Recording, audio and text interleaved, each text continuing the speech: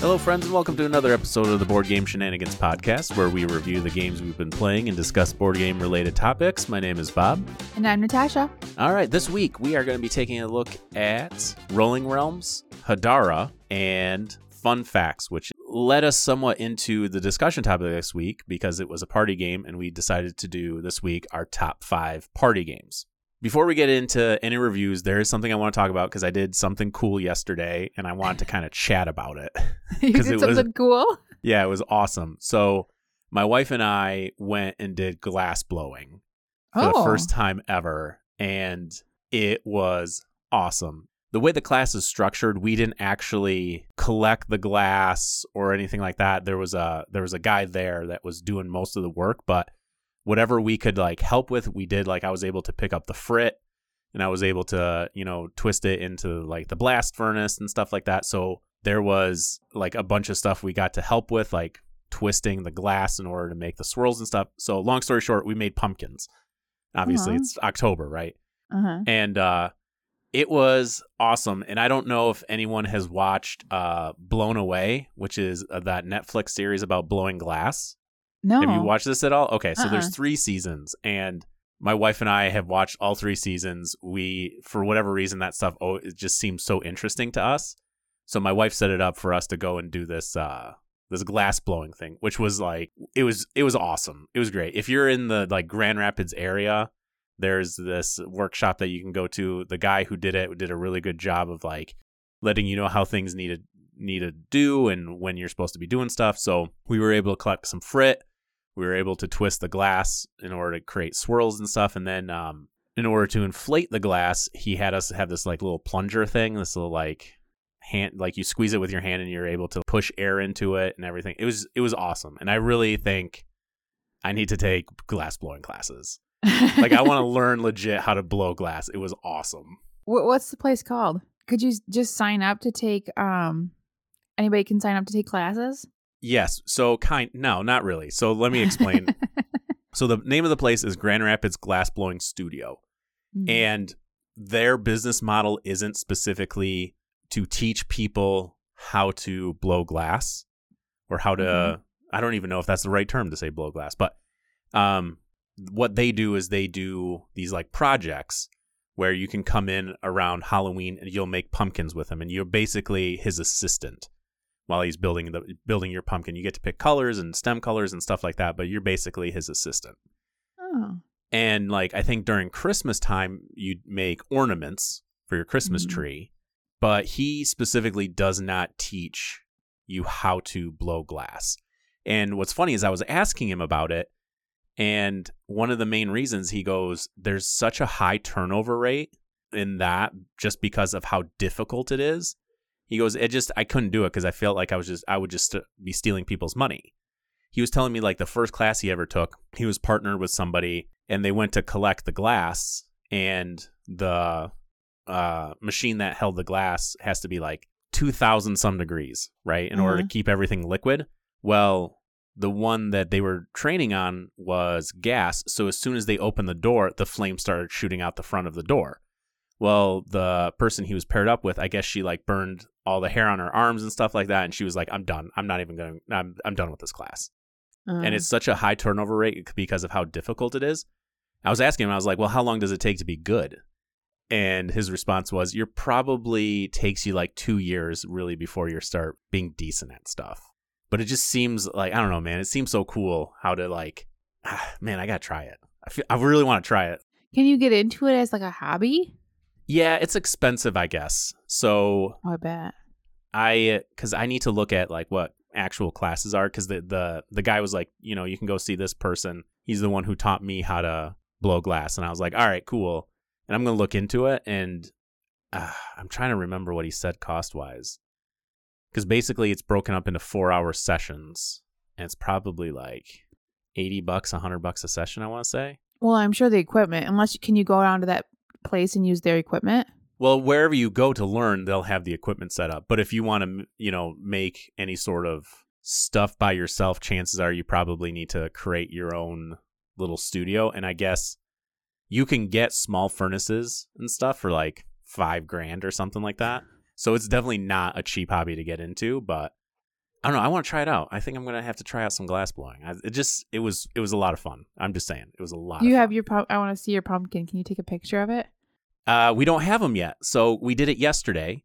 Okay. And they got put in the annealer, and we couldn't pick them up until today. The place, it's in Grand Rapids, but I live outside of Grand Rapids, and it's like a 40-minute drive there.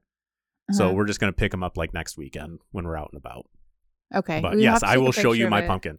So my college football team of choice is Michigan State, and it's green and white, and my pumpkin, green and white.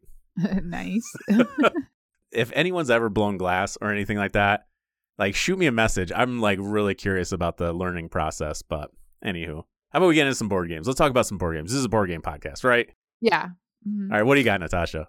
Ooh, okay. So I played this new, I guess it's not new to me. My first time I played it was yesterday, called Rolling Realms, designed by Jamie Stonemaier. It's a Stonemaier game. It's got art by Mila Spensky and Marius Petrescu, and it's a roll and write game. It plays 1 to 6 players, and you basically get these. There's a bunch of cards in the game, and you select 3 of them, and everybody has the same 3 cards, and each card is based on a game. They're all Stonemaier games. So there's a Wingspan one, there's a Tapestry, a Scythe, Viticulture, and they each play a little different, but each of them can collect up to 6 stars, and you roll 2 dice, and each die can go onto one of the 3 cards. You can't have this 2 dice go on both the cards, and you use the die to like collect resources, and then you could spend the resources to manipulate the dice or various other things, and or collect the stars. So some of the stars require resources to get, and they all play very different, and they're very like kind of thematic to the game itself.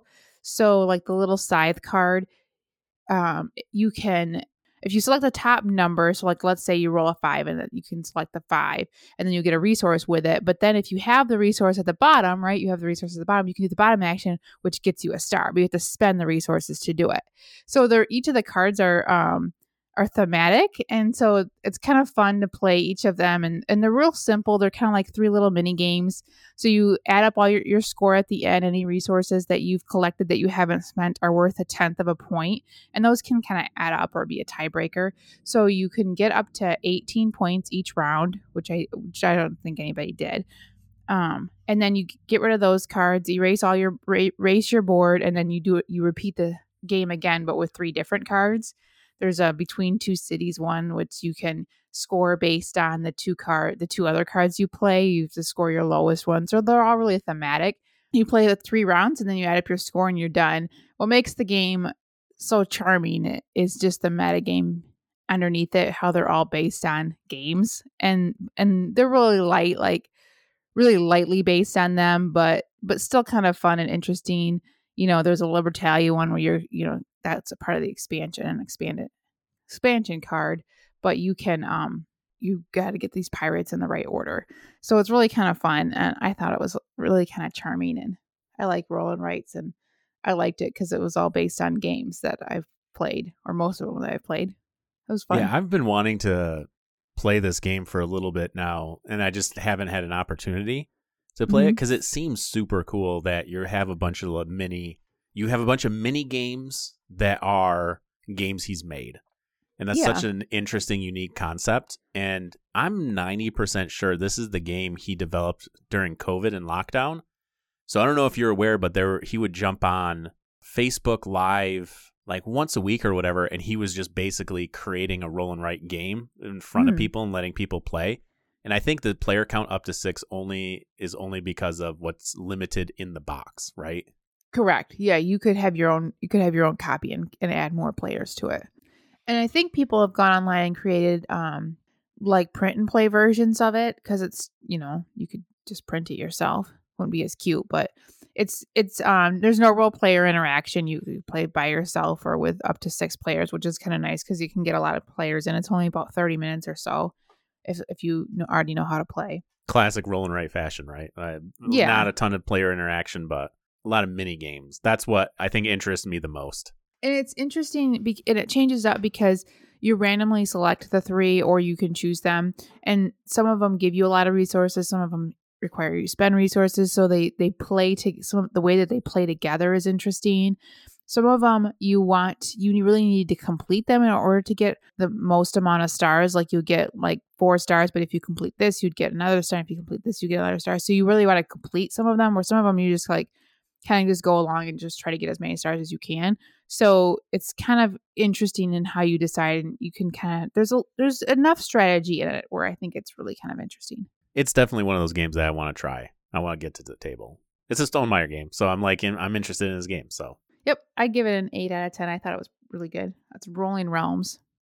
All right, next up, I want to talk about the game Hadara, which is a drafting civilization game designed by Benjamin Schwer and art by Dominic Mayer, published by Z-Man Games. In this game, players will be growing their civilizations by drafting citizens to increase their various achievement tracks, to explore new colonies, and build grand statues. Hadara is played over the course of 3 epochs, and each epoch has 2 phases. Before we get into the game flow, the main idea in this game is that players will be acquiring cards, and these cards will typically increase one of the 4 main tracks on your board: income, military, culture, and food, which will help the players out in some way. There are technically 5 cards in the game, 1 for each track, and then there's a 5th card type, which is kind of like a wild. It can give you pushes on the various tracks, or it can give you different in-game benefits. Each card type has its own location on the main central board. So at the start of Phase 1, the first player will position a spinner on the main board, which has the different player symbols, to one of the 5 card spots. There is a stack of cards which is 2 times the number of players. Now each player simultaneously will look at where their player symbol is and pick up the top 2 cards from the stack in that zone. They look at the cards and decide a couple things. They need to take one of the cards and place it back into the corresponding zone face up into a new pile. Then they can either choose to add the new card to their tableau by paying its cost and increase the corresponding tracks, or they can discard the card completely and gain money. Players will continue to rotate the spinner, looking at new stacks of cards until everyone has looked at each stack once. When this is done, players will move on to the next part of Phase 1, which is income. It is important to note that each card region now has a stack of face-up cards, which is going to be equal to the number of players. After players gain income, they can take a colony if their military track is high enough. Players have 2 choices with this. They can plunder, which gives them coins, or they can integrate, which costs money, but it gives you additional pushes on the various tracks. The only problem is you don't actually know which ones they'll be. Next is carve a statue, which is based on your culture track. This can either give you more points or pushes on the tracks. After players have completed this phase, they move into Phase 2. In turn order, they will now have access to open drafting one of the face-up cards from any one of the piles. They have a similar choice. They can either choose to add it by paying its cost, or they can discard it for money. Players do this until all the cards have been used. Then they move into the income phase again. Then they're going to take another colony if they have enough military, or they can carve another statue. After this is done, players will need to feed their people, so they check their food track and compare it to the number of cards they have. If their food track is higher, no big deal. But if their food track is lower, they have to discard cards until the numbers match. However, their tracks will now decrease based on the cards that they get rid of. Next, players can buy gold or silver medals, which will be endgame scoring based on either complete sets of cards or how far you've gotten on specific tracks. I think what makes this game awesome is the type of drafting you're doing. It can actually give you some really interesting decisions with those cards, because you end up having to put one of the cards back, which is going to potentially be available to other players. Yeah, I thought that was the most fun part about the game. I don't know why it was fun, but you just went around and redrafted all the cards that we've previously discarded, and it took me around to kind of figure out that's what we were doing. So then the next round I was like, okay, well, I really want to buy this card, but I can't afford it right now. Do I put it back in the pile, or do I discard it for coin because I don't want to give it to somebody else? So there's a lot of choices that you're making there with which card gets discarded back into the pile for everybody else to buy, but maybe you'll be able to buy it. You don't know.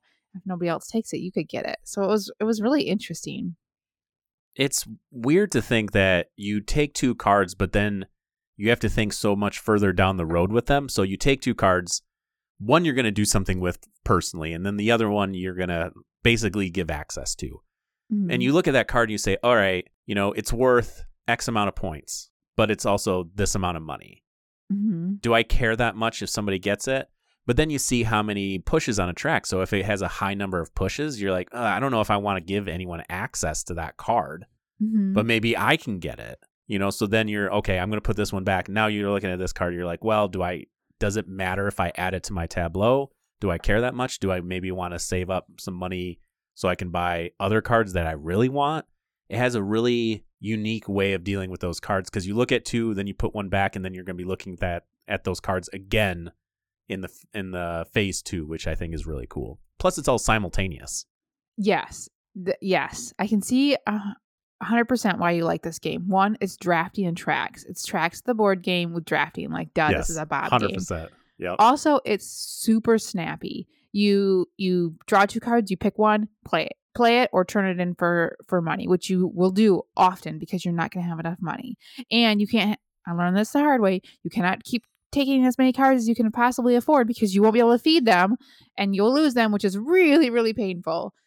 That's a lesson you will learn one time, and you will never do it again. Yes, 100%. You do it once, you probably won't do it again. Yeah, because it is painful, and you can just discard the cards for money. So first you draft these 2 cards, and then you move to the next color. You draft these 2. It's super snappy. And then once that's done, you get some more money, and now you're drafting the cards that we've discarded, and then you get some more money, and then you get to build these things that give you extra pushes up the track and extra points. It's a lot of a game. There's a lot of components and whatnot, but it just feels so snappy, but yet it still feels like a big, heavy, and I shouldn't say heavy, but like a bigger game, with a lot of decisions. It plays bigger than it is, almost. Like, yeah, it feels like you're doing more than the half hour of play that you're actually doing. I think that's what I love the most about it too, is just the amount of fulfillment you get by playing the game. Because again, it's so fast that like you're barely waiting for anybody. The only time sometimes you're waiting is you're just like, oh, man. You take a second to really decide what 2 cards. What are you going to do with those 2 cards? Mm-hmm. That tends to be where most of the time is spent, is somebody doing that. But then even like, when you're taking the colonies, or if you're, carving statues, those phases tend to move pretty quickly. Because everyone's doing them at the same time, which is nice. Yeah, it's all simultaneous. So it just, I don't know, it just seems to flow extremely well. And that whole idea of, I keep coming back to the having 2 cards and then putting 1 back. As simple as that sounds, there's a lot of things you think about. And I think that's what I love the most, is the tension it creates by saying, okay, I really want this card. I'm putting it back and other people will have access to it. Hopefully I can get to it first. So why haven't I heard about this game before? I think it flew under the radar.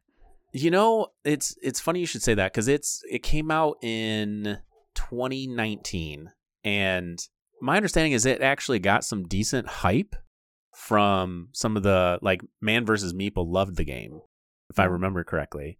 But then, yeah, I don't know. People just don't talk about it. I think it's because it's ugly.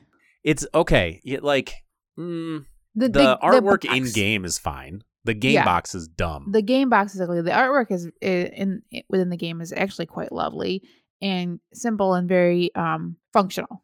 Okay, so there's 2 box covers. I have the OG original box cover, and it's not good. Like, they have just some random citizen people on the front, smiling like everything's kosher. It looks like a very generic Euro game. It does, 100%. And then they decided, you know what?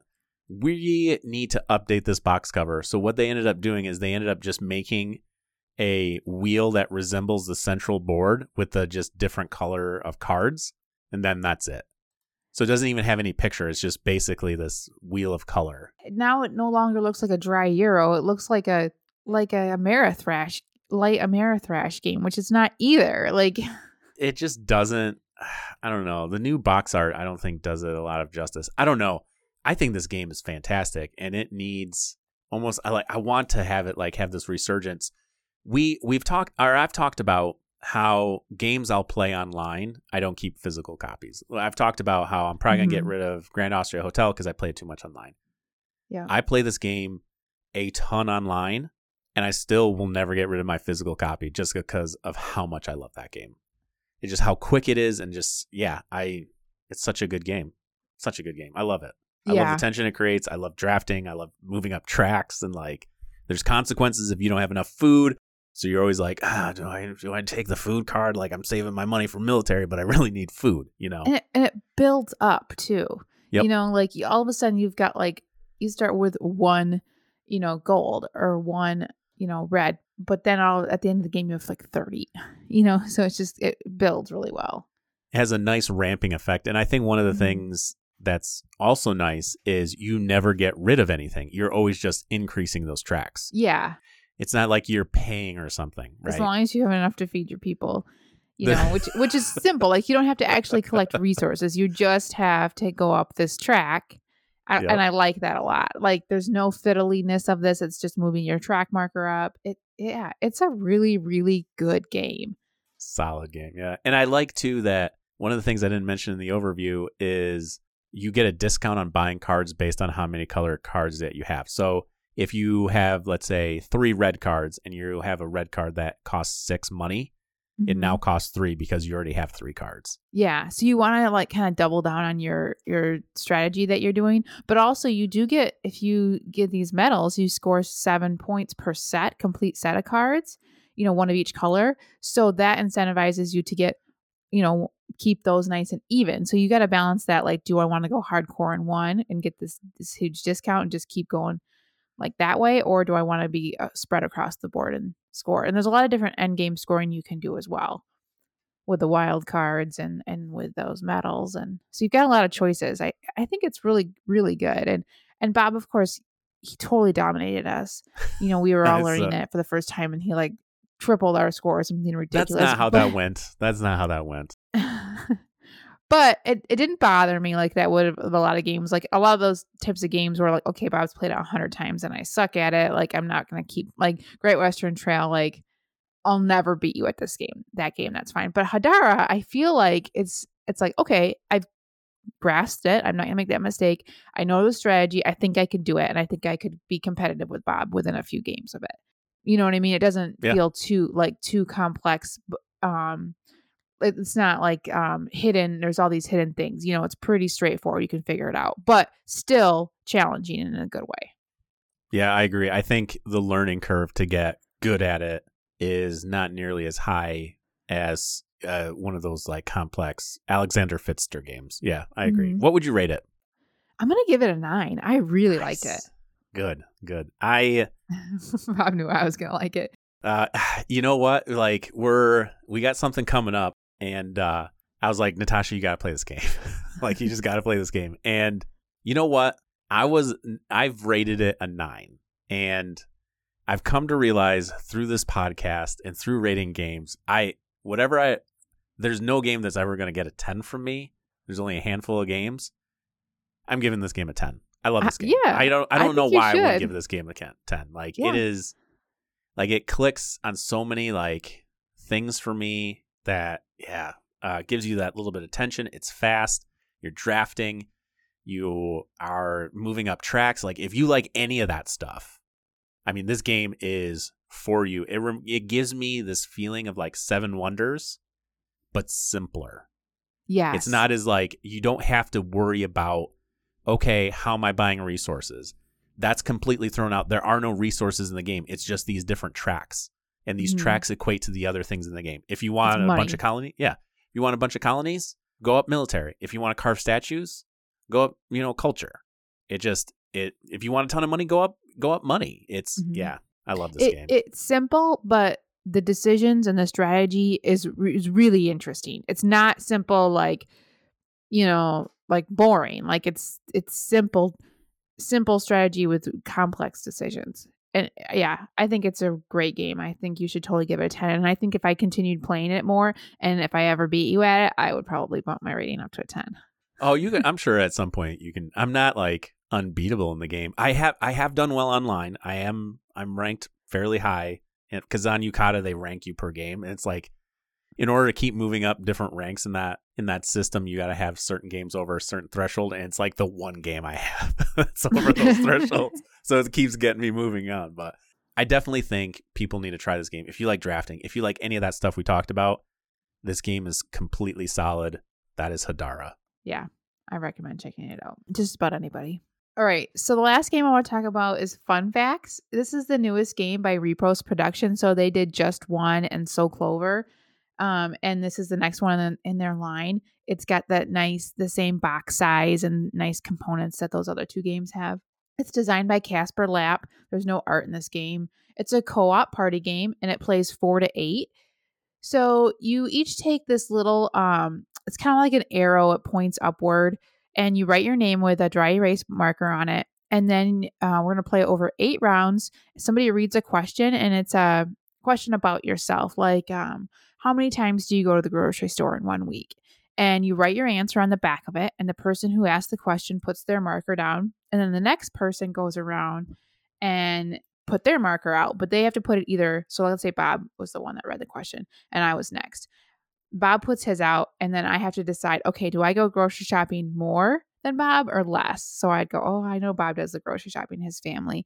So I think I'm below Bob. And then the next person, goes, and they're up next, and they're like, okay, well, I think I grocery shop more than Natasha, but less than Bob. So I'll put it right in the middle between the two of them. And then the next person adds theirs, and they kind of slide in wherever they think. And it goes all the way around, comes back to whoever read the question. So Bob read the question. So then he could then take his marker and readjust it because he was the first one. He didn't get any choice. But he can readjust it and move it wherever he wants without moving the other players. And then you just flip them over, and you just hope that you've all got it in the right order from lowest to highest. And you take out any that didn't fit the lowest to highest, and then that's your score. If you have got like 5 in a row that are all right, you get 5 points. If you had to take one out, you'd get 4 points. And you just kind of work together to try to get the highest score.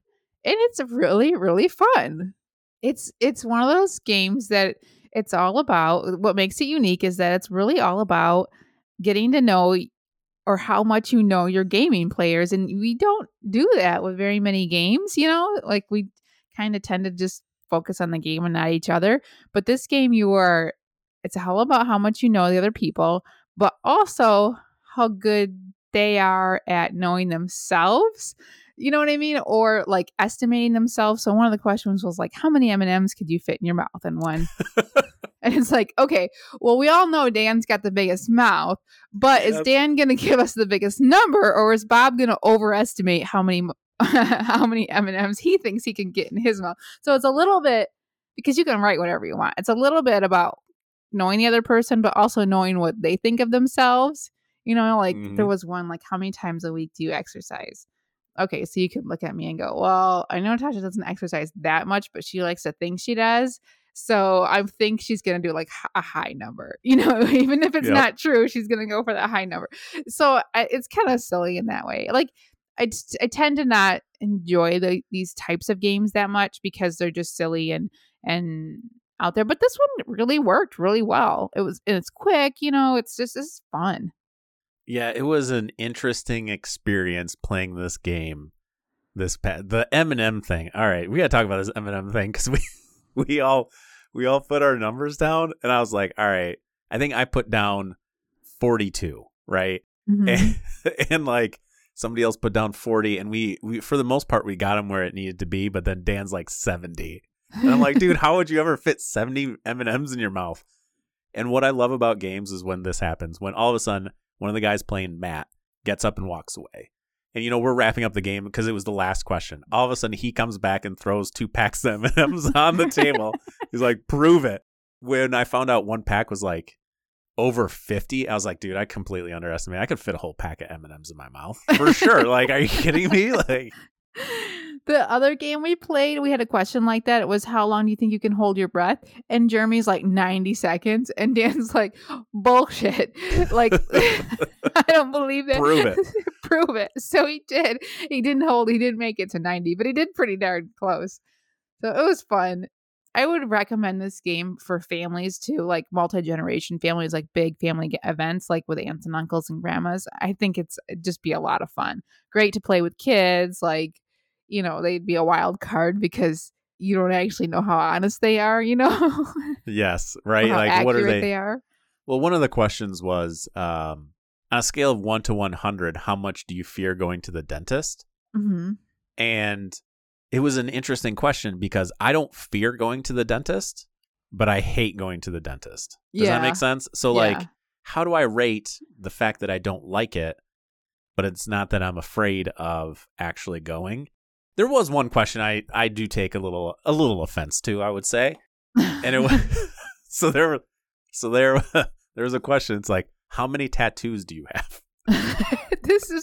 We all nailed this one. Oh my God. Literally all of us had 0 and Bob had like, we have no idea how many tattoos Bob has. The thing is, like, at this point, if people don't know me, I have tattoos, and specifically I'm working on my sleeves currently.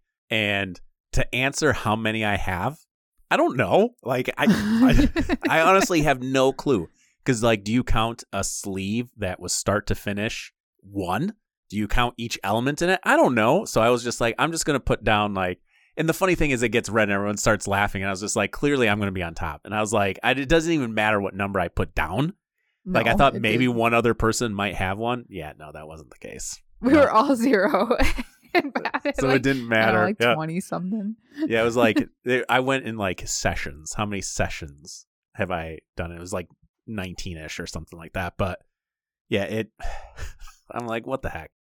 You know, the thing is with this game, I do want to talk about party games.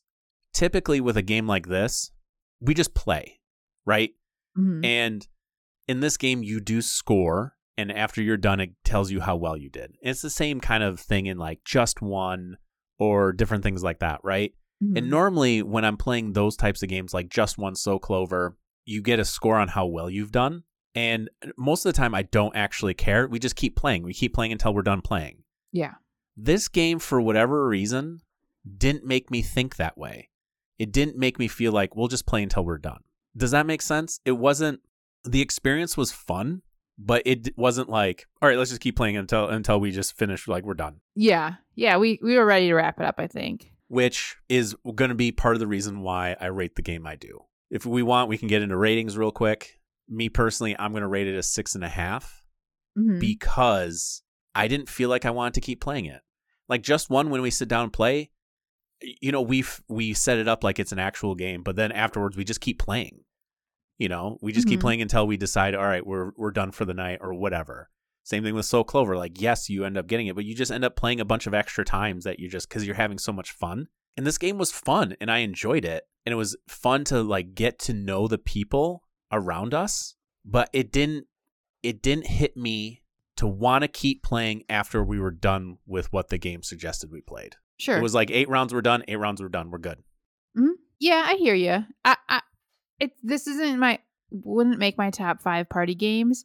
But I still really enjoyed it for what it is. Like comparing it to all other, like how well do you know people around you and like that style game, like this game belongs in Target, you know, at the grocery store, wherever. This is a game that should be in everybody's home to play, like, you know, with their family for Thanksgiving. And I think of this style game, it's one of the best. And so I'm rating it an 8, and comparing it to like this style of game. I think it's really, really good for this style of game. It's not a game that I'll sit there and play 20 rounds of like I would Just One. Like there's a set limit you play in Just One, you know, but I'm like, well, let's just keep playing, you know, for the activity of it. But, you know, and there is a decent deck of cards, but eventually you'd get through the whole thing. So, you know, if you play it that many times, it just wouldn't work to play like, you know, 20 rounds in a session. But for what it is, I think it's really, really well done, simple, quality production game. And I would recommend it for pretty much anybody that's just looking to have a fun little activity with their friends or family. You know, nothing deep, nothing, you know, nothing brain burny. It's just a great, you know, this would be a great game to play with a team at work as well. You know, it goes up to 8, which is pretty good. You know, it'd be a little harder if you don't know the people, but it'd be a fun way to get to know them. I recommend it for a lot of different groups of people, not necessarily probably for like if you're going to game night and you want to be challenged and think and, you know, that type of thing. Yeah, I mean, the game was good. I don't like, I'm giving it a 6.5 based on the fact that I didn't want to keep playing it. And that has to have some weight for me specifically, because that's how I rate party games, is just how long do we keep going. Mm-hmm. But I think, like you said, families, I think this game would be amazing. Yeah, after you guys finish your fight Thanksgiving, after everyone's done arguing, play this game. You know, I think that would be I think it would play work this really game well. instead of talking politics, play this game. Yes. Yep. Agreed. Yep. All right, that's fun facts. Definitely check it out to add to your collection to play with your family. Maybe not so much your strategy board game collection, but for a good family fun party game. Fun facts. All right, so I have a book I would like to recommend. It is called The Poppy War. So this is a fantasy book where the main character, Rin, ends up learning how to communicate and empower or gain power from gods. So I want to say it has like a very Asian culture feel to it, where there's this society and, when you turn a certain age, you need to take a test, and based on your results of the test, you end up going to these different schools. And Rin ends up being one of the highest, and she's an orphan, so she ends up going to this school, and she ends up doing pretty well in the school. But then there is this enemy that ends up attacking their country, and this would technically be like the third Poppy War. They've already had 2 against this particular enemy. Anyway, they reinvade, and it's based on Rin's journey through this entire thing and her ability to connect with these gods. So these gods are all ancient gods, and for the most part, people don't believe in them much anymore. They used to have shamans that would be able to communicate with the gods, and a lot of people think that's just a bunch of hogwash, but it turns out shamans are actually real, and they can communicate and like channel through the gods. But the problem is, if you channel too much through the gods, you end up going insane, and they end up having to imprison you for a while. But anyway, it's about her journey, about how she was an orphan, turned into a warrior, and then she ends up becoming the shaman. It's received a lot of praise. There's 3 books in the series. I've only read the first one. I do have the second one on my to be read pile, and I'm going to get to it, but the problem is the first one is really heavy, so I kind of took a break from it, and I'm going to end up coming back. But it is definitely an interesting story about people being able to channel the spirit realm and talk to this pantheon of gods, and she ends up channeling the one that's like all about vengeance and like, it's the phoenix. It's all about fire and everything like that. So I'm giving you some spoilers, but for the most part, like, you read the back of the book and it kind of tells you all that. But I don't know, I thought the book was really good. Like I said, it's the first in the 3-part series, but. Well, I found it on my library app, so I put it on hold here. It's not available just yet. But you kind of scared me off with it being heavy, but I'll give it a try. It's 19 hours, so it's a pretty big book. It's a long book. Yeah, it's a pretty decent book. There's just a lot going on. It follows the journey of war. So do you think I'll like it? I have no idea. It's fantasy, so I'm going to say no. All but right. like my wife or whatever, I was talking to her about it because I started reading the book. She's like, "What's that?" And I kind of described it. She's like, "Oh, okay." So she ended up listening to it, and she really liked it. She sometimes listens to some of those like fantasy type stuff, but like, and she just started the second book because she took a break too, and so she's listening to the second book right now. It's definitely interesting, the journey that she goes through in order to get where she's at, because like, you're pulling for her, but at the same time you're not. It's hard to describe. Like, you want her to be successful, but at the same time she's making choices that are bad, and you're like, you don't, like, stop doing these choices, like, stop being, and you're just getting so frustrated sometimes with her. But other times you're just like, you want her to be successful. It's really interesting the way the book makes you feel. But okay. So yeah, that is the Poppy War. Well, I'll give it a shot. Well, that's going to wrap up this segment. We're going to take a quick break, but when we come back, we are going to be discussing our top 5 party games. Woo, party! Woo woo! All right, welcome back. For this next segment, we're going to talk about party game. Woo, party! I really like a lot of party games because I like just doing fun activities with my friends. That is a good time. Do you think party games get a bad rap from like the board gaming community? Yeah, they certainly can. Yeah, because a lot of people, it kind of depends on your mindset, right? If you're going to go to board game night and play a strategy board game or a war game or whatever, and then somebody gets out a party game, that's like kind of not what you're expecting, right? Sure. Where if you go to a party and you get a party game out, it will liven the party. It really kind of depends on the social situation. But I really like going to board game night and playing a couple heavy games and then ending it with a fun party game. I have a lot of fun with party games and I like them. I don't care even if they're lucky, silly, fun games. But that's just my style, my taste, I guess. Yeah, sometimes it's really nice to be able to break up something really heavy with a party game. I enjoy them too. It's just it feels like sometimes they don't get the credit they deserve. Yeah, and they might be just for different audiences, and that's fine too.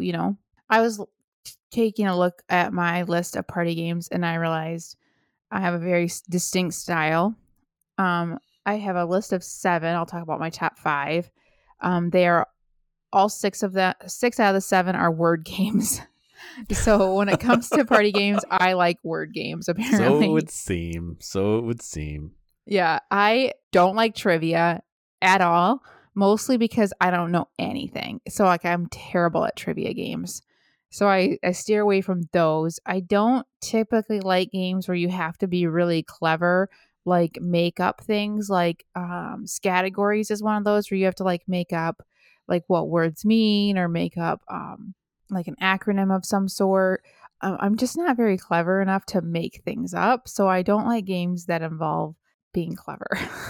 There's one game I guarantee that's on your list that did not make mine. And when it comes to that, that's part of the reason why it's not on there is because I'm just not creative enough. And we'll get to that. But okay. What about your list? Do you have any like major themes? They seem to be all cooperative, but I don't know. I mean, I imagine you can probably draw some info off of my particular list. I did go to 13 though. I ended up creating a list of 13. Quite a good list. And some of them, like, for example, like, I guess honorable mention, I had Deception, Murder in Hong Kong. It didn't make my top 5, but I did put it in the list because as much as it's a social deduction game, it's very much a party game. Yeah. In my mind, So there were certain ones that had that like back and forth between the two that I wasn't 100% sure if, what I would consider. Like Ink and Gold is another one. I put that down as a party game because it's this push your luck kind of, fun, silly, light little game. Yeah, I do have one social deduction game on here, and that's the one game that's not my word game. So technically, I guess you could say it's a social deduction, not a party game, but I still put it on here. So if I took it out, then I would have 100% word. I feel like there's party games and then there's social deduction games, but the difference between the two is extremely blurry, right? Mm-hmm. A lot of times they can be very similar. There's a lot of social deduction games that can be very party game-esque, and there's party games that end up start fringing on the social deduction part of things as well, Yeah. It's just an interesting, those two categories, how they almost like play off of each other and they intersect a lot. So I would describe like a party game as things that can play with a high player count, doesn't require a very long teach, can be taught in like 1 minute or less. You can just jump in and start playing. You don't need to have any kind of like baseline understanding of board games or mechanics or anything like that. You could just jump in and play with just about anybody. That's kind of how I would define a party game. For sure. All right, let's get started. Bob, what's your number 5? All right, my number 5 party game is Werewords, and this is a word game where one person knows the word, and it's basically, I guess, 20 questions-esque, where it follows the theme of, werewolf, where somebody knows the word and other people are trying to guess the word, and the one person who knows the word is trying to make sure that they don't guess it, but not to the point where they can get outed, that kind of thing. So it's a nice social deduction aspect with everybody else, where, like I said, one person knows the word, you're asking them questions, they either say yes or no, and then, you can have different roles throughout there. Some people know it, some people don't. So it kind of integrates a word game with werewolf, and I really like that. And partly because my one issue with werewolf is the elimination part of things. That tends to suck, especially if you're eliminated first round. I really like this game. That is my number 5, Werewords. I love Werewords. It was my number 6. Was it really? It's just 20 questions is all it is. You gotta do it fast and it's fun. And whenever we play that at game night, we're like, okay, let's play again. Okay, let's play again. Okay, we'll play it for like an hour or two because we play it so many times. It's a lot of fun. Yeah, I really enjoy it. Yeah. My number 5 is Just One, which we just talked about earlier. I really like. You just got to pick. There's a word out there. Everyone's got to try to get them to guess the word, but you can't duplicate anything that gets duplicated. the words that people choose gets eliminated. So you got to come up with a word that's clever enough that nobody else is going to think of, but also like gives enough clue to the word. And there's always an obvious word that somebody has to pick to give it to the person. But if multiple people pick it, then it gets cut off, and then it's really hard to guess that word. It's just fun. It's one of those games that we just play over and over and over and over again. It's word chicken almost, because there is that one basic word and you're like, who's going to say it? I'm not going to do it. Somebody else is going to do it. And then nobody does it. So then it's hard to get. Yes, it's fun. I like the guessing part of the game. You know, it's gone over really, really well. I've played it with a lot of people. People that don't play board games love it, because I think that's why I like word games so much, is because almost everybody has played a word game. Like most people have played Scrabble or words like that. So people who aren't into board games still really like word games. And I think that's why it goes over so well. And Yeah. Just One is a great one. Yep, agreed. All right, so my number 4 is Telestrations, which is telephone the board game, really. Mm-hmm. So what you end up doing is everyone gets a pad, you write down a word, then you pass it to the next person, they see the word, they flip it to the next page, then they have to draw it, and then the next person sees the drawing and has to create the word. And then you just keep doing that until it gets passed around, and then you just start looking at where the grapevine has taken you, right? Yeah, the whole fun of this game is at the very end, everyone goes around the circle and flips over, oh, my word was dog. Here's a picture of a dog. And everyone laughs at the stupid picture. Yeah, and then the next person guessed, they guessed that it was a horse. Yeah. And then the next person drew a terrible horse. And that's the fun of the game is revealing everyone's words and drawings. And we're like, oh, yeah, I can see why they guessed horse. You know, this game is old. It's mass market in a lot of ways, but it's still it's still so much fun to look at that stuff afterwards. Some of the times I don't know if I've laughed as hard as I've laughed when you just see where this road takes you. You start off with dog and you end up with, potato chip. Who the heck knows? It ends up like spiraling out of control. Every time I've played it, it's always been fun. It's a game you can play a lot with. I mean, just about anybody, really. You're really good for non-gamers and stuff. I really like this game. There's a After Dark version, which I actually don't recommend, even if you like that type of thing, because they're kind of tricky. Like they're very specific, where like situations and whatnot. Where like if you just play the regular version and your group likes dirty things, like it'll dissolve dirty fine. You don't need any help with that. I have a good friend, Alex, who loves to say, just let it unfold organically. That's all you have to do with this game. Let it unfold organically. You don't need the dirty version. Like your group can take it wherever they want it to go. It'll go there. It'll go there by itself. Yeah. So my number 4, Telestrations. All right. My number 4 is called Stay Cool. Bob, have you played this one? Yes, I have. Just love it. It's so stupid. Oh man, it is. This game is intense. The whole point is to stay cool. It's really hard. So when you're the active player, all you have to do is guess. You have to answer questions that the person on your right is asking you.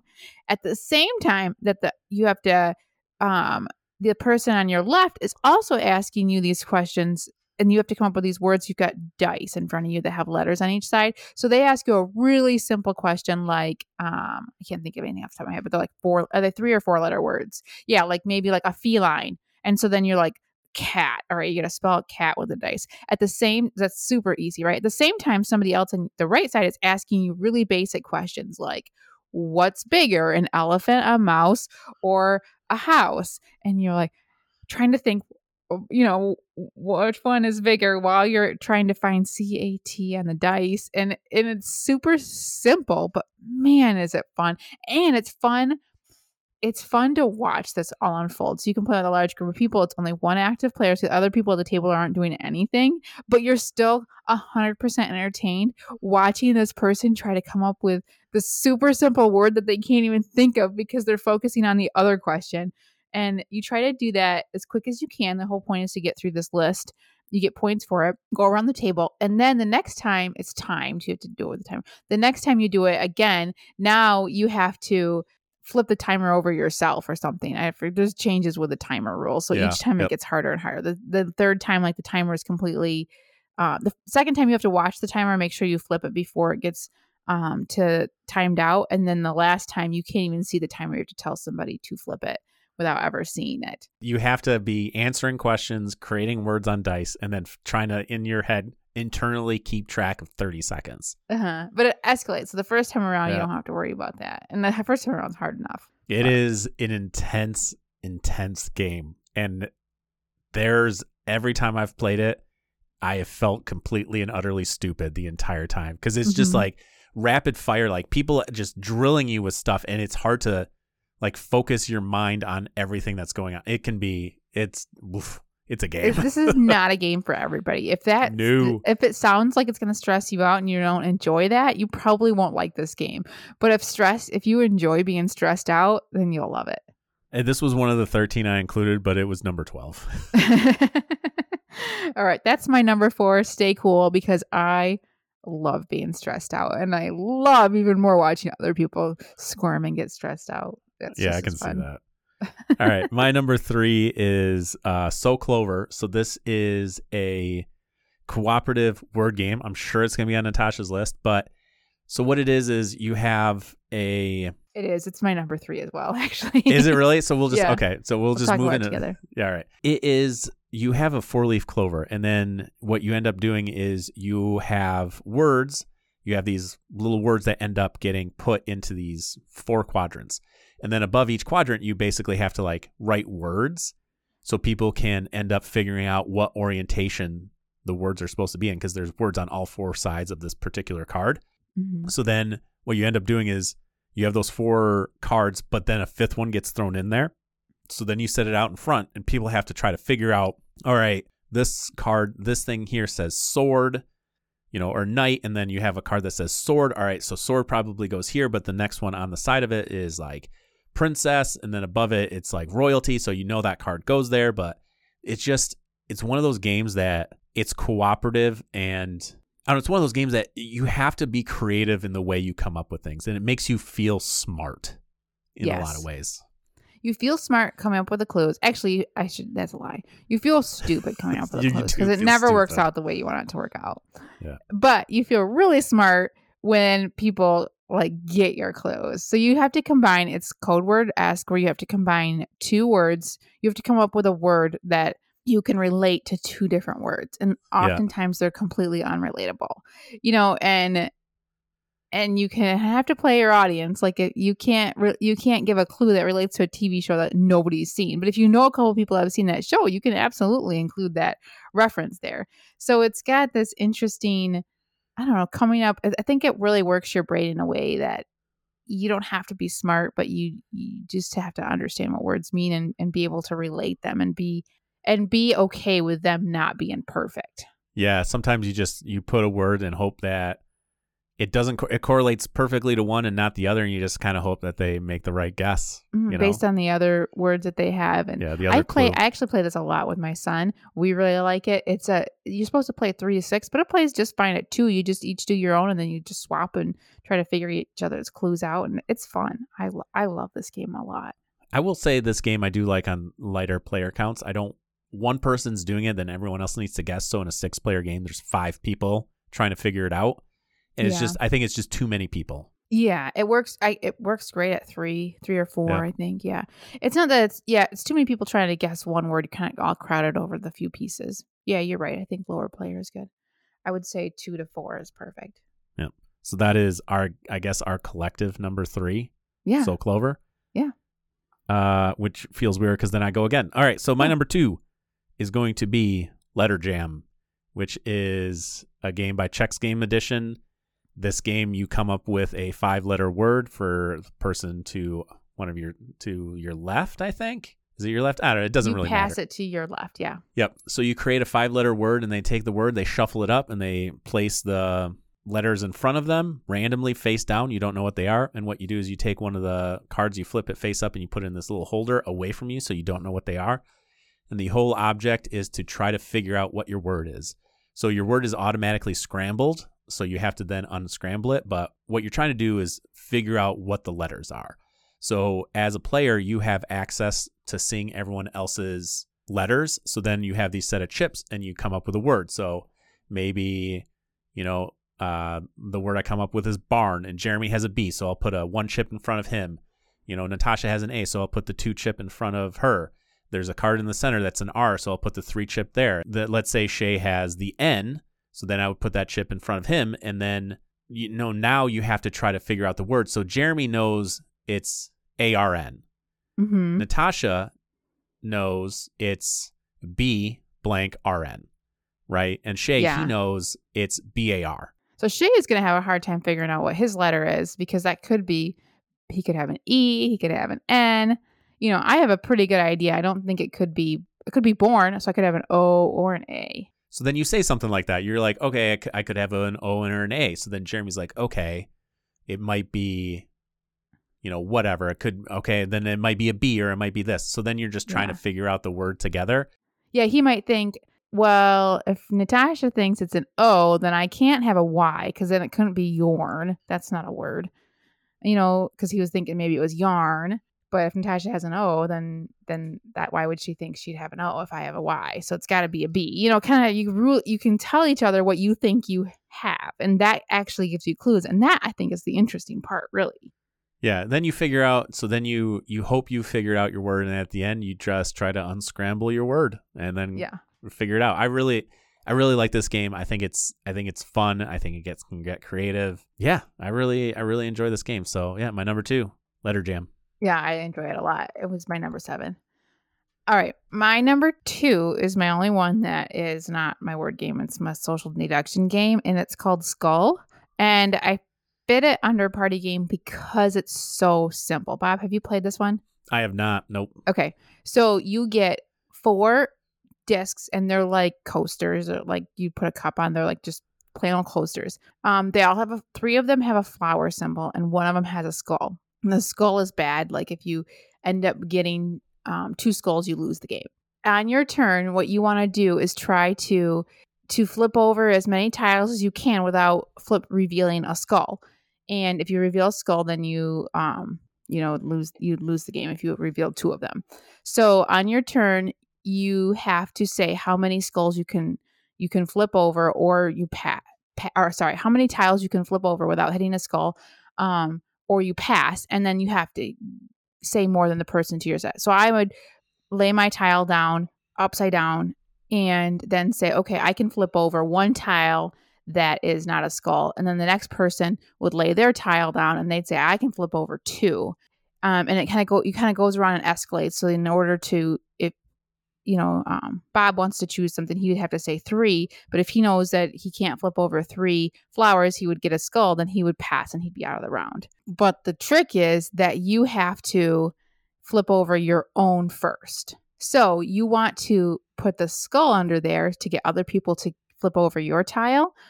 But if you are left last and everyone else is passed, then you have to start flipping and you have to flip over yours first. So if you lied and try to trick them into thinking that you had good tiles and that yours were flowers and not skulls, you will be, you'll have to reveal yours and your skull first, and then you'd be out. And so you want to try to convince people by being confident that you can flip over tiles that you don't have a skull there. So if you're confident, then they think that you don't have a skull. They think that they know that they don't have a skull, so they'll pick you, and then they'll bust, by flipping over a skull. But if you don't trick everybody and they think that you're full of it, then they'll keep passing, and now it's on you, and you have to flip over yours, and you'll reveal a skull and lose. It's really, really fun and quick, and just one of those things that is stressful and just a lot of fun. Simple. I'd give it a go. Sounds interesting. It plays well with a lot of people. That is Skull, my number 2. All right, my number 1 game has already been mentioned by Natasha, and that is Just One. I really love this game. We already talked about the dynamic of trying to pick a word that is obscure enough that other people won't say it, but then easy enough that helps you actually pick the word. And more often than not, like, nobody ends up picking the easy word because everyone thinks somebody else is going to do it. I've had so much fun playing this game, and it is that game. Counter to fun facts, I've played this game to the point where, like, I honestly don't know the rules, like, on how many you're supposed to actually play. We just play until we're done. And then, it is what it is. So this game makes you feel really clever when you come up with stuff and people figure it out and they end up putting all the clues together. I really enjoy this game. So my number one, just one. All right. My number one is one of my favorite games of all time. Can I guess it? Yeah. Codenames. Of course it's Codenames. I love Codenames. Yeah. It's like the best game ever. I just love it. I've had so much fun with it. And it is truly, truly a party game because we've had it set up like all weekend when we were camping, and people come and play it. And they play like a game and they leave, and another person comes halfway through. Like, it doesn't matter how many people are playing because you've got two teams. You can join either team and, you can go back and forth. It's just one of those games you can come and go with. You've got as long as you've got a clue giver that give you the clues, you can just come, sit, play one round and walk away and give your opinion, then leave and screw up everybody. It doesn't matter. It's just a fun word game. Like similar to Password, where you can only give out one clue. You try to guess as many words as you can with that one clue.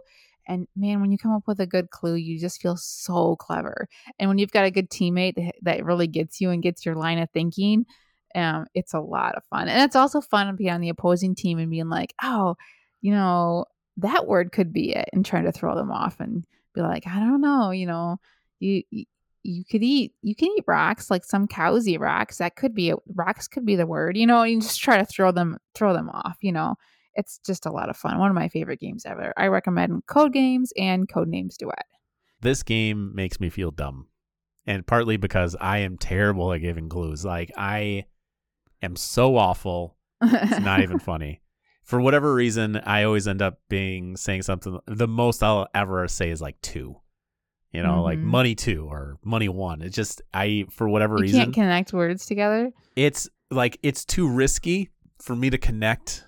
You're kind of a perfectionist in that way. Like, you're like, it has to be perfect or it doesn't, you know what I mean? And like, I think I'm more a risk taker and comfortable in the unknown space. And I think that's why I enjoy it so much. So I would recommend playing Codenames Duet, but with teams, because then you guys can work together to come up with clues. There's no hot seat of being the clue giver. That stresses you out. Recommend Codenames Duet. I do prefer trying to figure out what. I'd rather not be the clue giver in that situation. So. And you could play that. You could play Codenames and never be the clue giver if you're. Yeah, but then you lose you're playing it feels like you're playing half a game that way. Yeah. So. Well, Codenames Duet, then you ought to try that as a team game because you guys could work together to come up with the clues for your opponents. There's no one person having to do it all. I don't recommend any of the code names that are IPs. Like there's a Harry Potter, Disney. There's quite a few different ones. I think that they're really hard because all of the words are so similar. I recommend base code names and base code name duet. Codename Pictures is fine, but none of the IP ones. They're just, it's not as fun to play. That's my number one. One of the best games ever made, Codenames. All right, that's our list of fun party games. Hope you enjoy word games as much as we do, because that's really what the list could have been. Pretty much. All right. That's our show for this week. Thanks for listening to our shenanigans. Join us next week. Please leave us a review and check us out on Instagram or Facebook. Send us your questions to boardgameshenanigans@gmail.com. Everyone have a great week. See you next week.